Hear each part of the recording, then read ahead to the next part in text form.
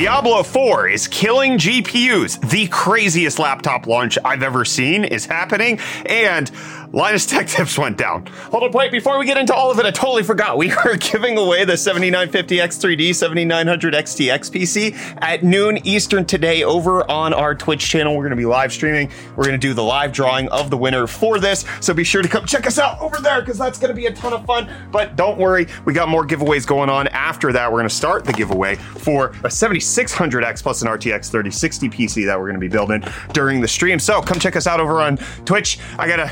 I forgot to record this. Bye. Let's get into the hot news, everybody. I'm your Brett host. We're going to be going over the hottest tech news I can find on the internet this Friday, March 24th, 2023. And we're going to start off today talking about a situation that would be familiar to you if you were paying attention about 3 years ago when New World came out. It was an Amazon MMO that started to kill RTX 3090s. And it turns out that Blizzard decided, hey, wouldn't it be great if we also started to kill GPUs with our brand new game that everybody's really hyped for? And yes, Diablo 4 is allegedly murdering RTX 3080 Ti's specifically. It appears to be a very similar issue where high frame rates are causing out of control situations on these graphics cards, which if there's some sort of physical defect on the card or potentially, I don't know, wear and tear that happened to them, it's not quite clear at this point, that is resulting in these GPUs dying. At first, it was suspected that it was only Gigabyte RTX 3080 Ti's, but as time has gone on and more people have been playing the beta, it turns out that Diablo 4 is killing Gigabyte and EVGA RTX 3080 Ti's at this point, as well as one report of a 3080 and another report of a 6900 XT that are dying. So it does look like there might be more than just a simple issue on one specific set of cards, but could apply to a whole host of others. So just like with the RTX 3090 and the New World situation, again, it appears to be that it is high frame rate that is causing this. And so if you want to prevent this from happening on your GPU, regardless of what it is, setting up a frame rate limit on a global setting like in the NVIDIA control panel is likely going to be the safest way to make sure that your GPU doesn't go crazy. However, it is kind of weird that we are only experiencing this in a few games where, like, The Witcher 3's menu system got away with pushing every GPU to 6000 FPS. At the current moment, Blizzard says that it's working closely with NVIDIA to identify affected hardware configurations and gather as many data points as possible to assist in the investigation. So just play some safe Diablo 4 this weekend. Make sure that your frame rate is limited to whatever your refresh rate on your monitor is, just to stay safe in order to make sure that your GPU no go brokey. But if it does, I've got the best solution for you with today's video sponsor, my friends. We're talking about Jawa, of course, the place where you, as a gamer, should be buying and selling your parts. This is something that I desperately love having here in the United States.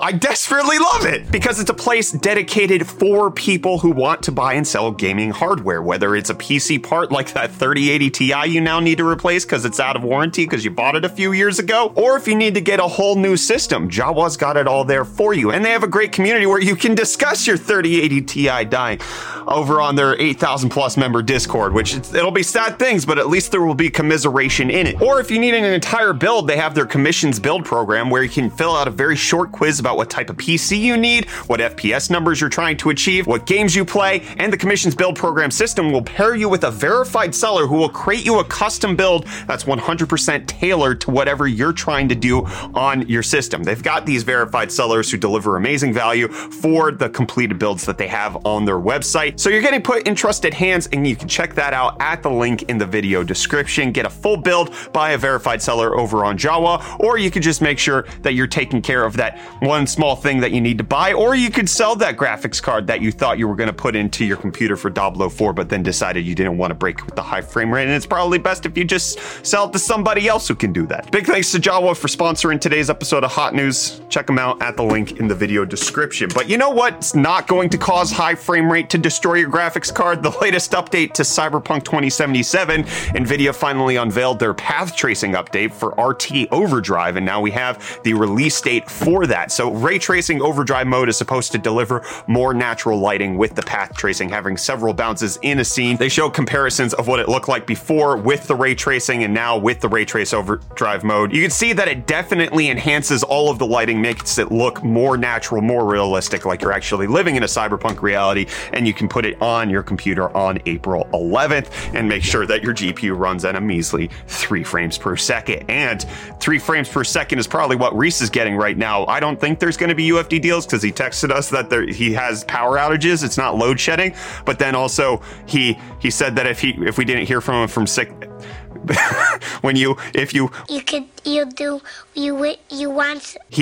said that if we didn't you could do so you but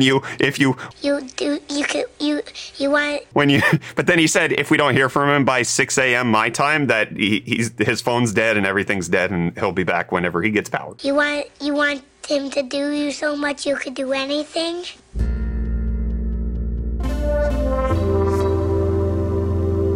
Thank you, maybe or maybe not, Reese. I don't know if you got power to film UFD deals, but I can guarantee you there's no better deal than you being able to upgrade and keep whatever thing you buy, okay? Trying to buy something brand new every single year and not being able to repair your devices is absolutely ridiculous, and that's why Framework has come out with their laptops to help solve that problem, and now they get even better. They had their major event. I am actually really, really excited by what Framework had on offer with their first 16-inch laptop, because not only is it going to have an upgradable keyboard situation with a whole bunch of replacement options, you can add in a numpad, RGB backlight, whatever you want, but then on top of that, having those all with your input modules in small, medium, and large with those different situations, but then they're also going to have an expansion-based system that will allow you to either insert things like dual M.2 drives or potentially even graphics cards that can take up to 8 lanes of PCI Express bandwidth, which is going to be faster than Thunderbolt 4, which is going to make it incredibly fast and like you can take full advantage of a GPU. We talked about it in a previous episode of Hot News how Tech Power Up did a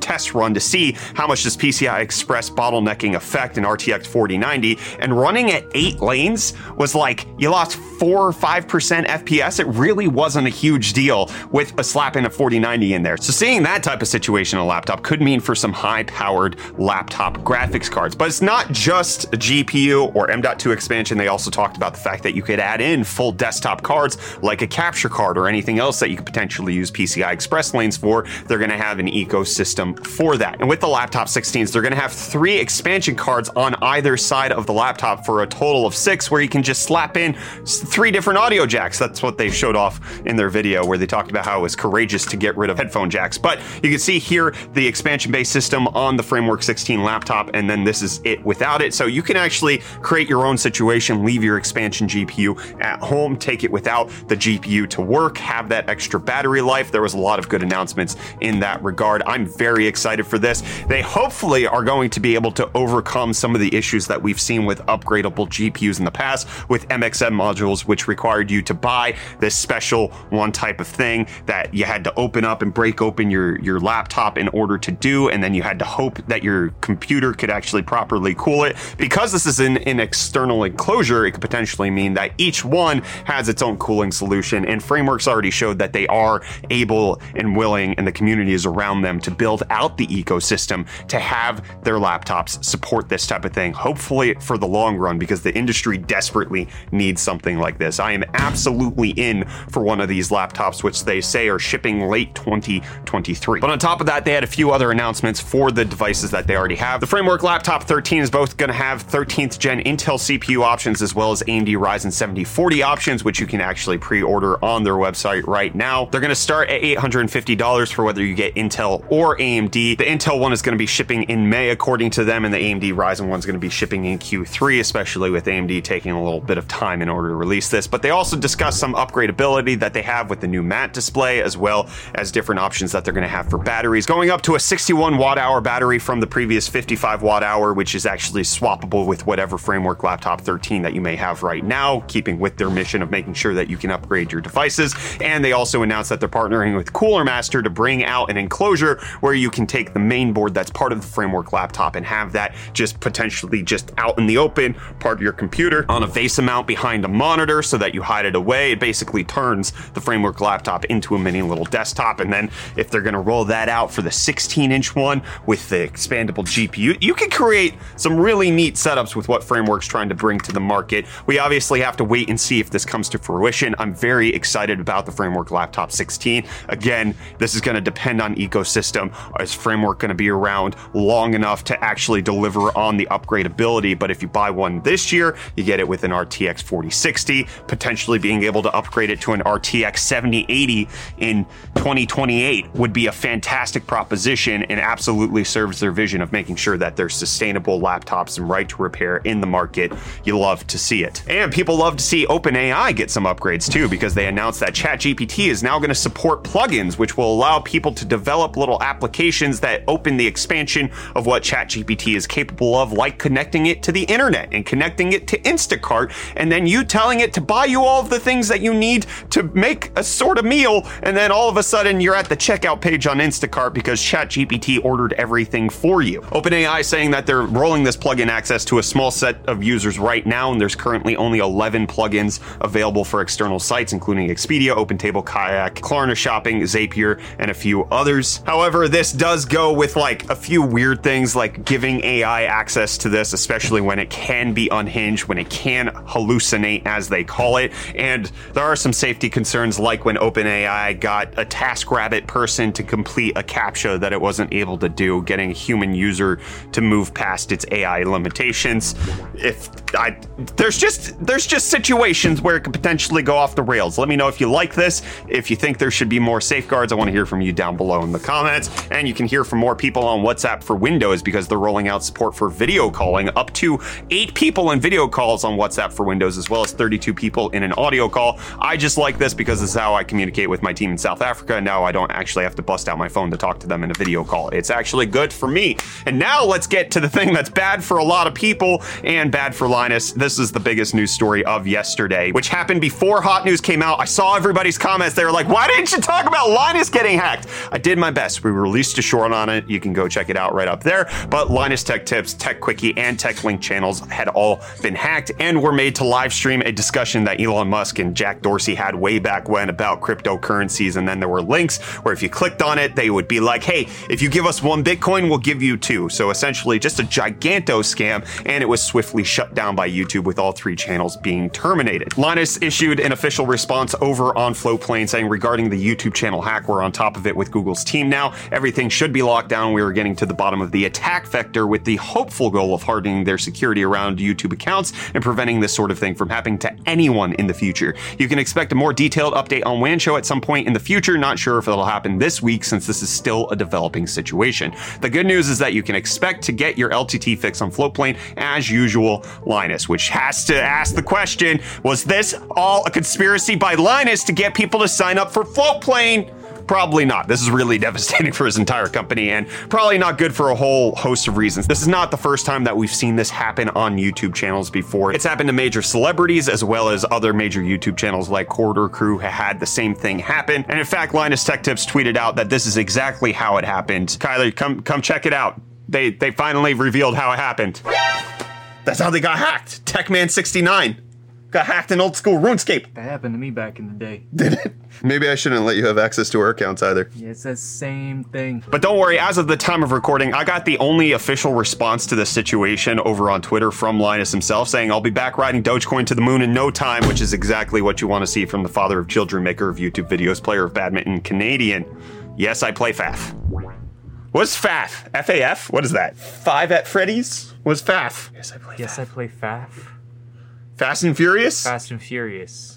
5 at Freddy's. 5 nights at Freddy's. Yeah. With this happening to so many other YouTubers, it's pretty clear why this happened. There's different attacks that can happen. This was either spear phishing, where they targeted a member of the LMG group who had access to all of the accounts and then got them to log into their account and made it so that the hacker had access to all 3 of these accounts. Or otherwise, there's a browser injection situation where if you click on a link, it can potentially just take over everything immediately with them being logged in without having any sort of protection set up. I've heard that happening to several YouTubers as well, where it's a simple link. There's something intermediarily happening with the login on Google, where it forces you to log back into the official Google account, where then the hacker has access from 2-factor authentication into your account. So this is a big problem that's actually been making the rounds on YouTube as a whole, happening to Linus with billions of views.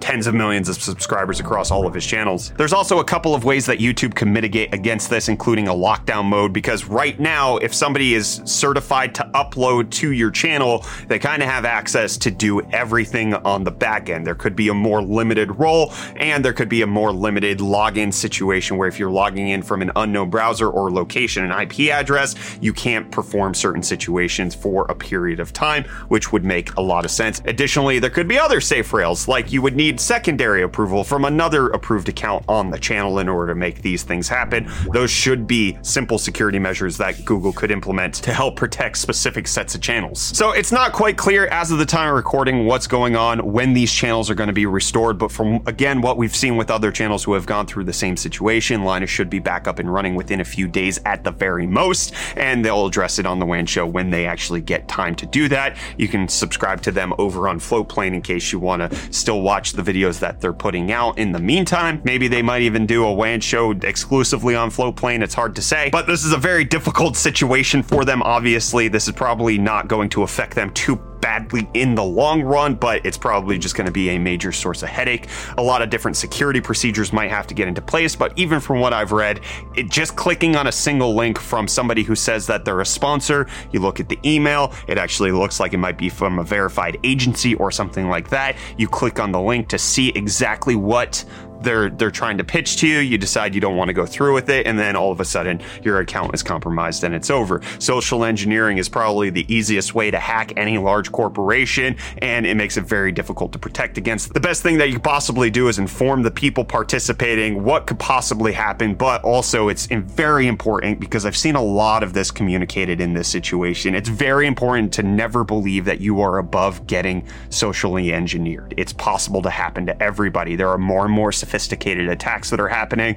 There are AI developments that are happening where voices can be replicated. Your kid's school could call you using an AI voice that they got from the school administrator, telling you that something's wrong, that you have to verify something. It all sounds legit. It all looks legit, but then it turns out that you're actually being hacked and scammed. This is likely going to be a big problem. Mitigation is the best strategy. It's not possible to fully rule it out, but again, also never think that you're above it. You can only be as prepared as you possibly can be. Hopefully you learned something. I learned that I'm done with this episode of Hot News. That's it. I'm going to go enjoy my weekend with my Brett Tech Tips channel. That one didn't get taken down either. Thanks, Linus, for buying me out, making sure that I had a different login than you.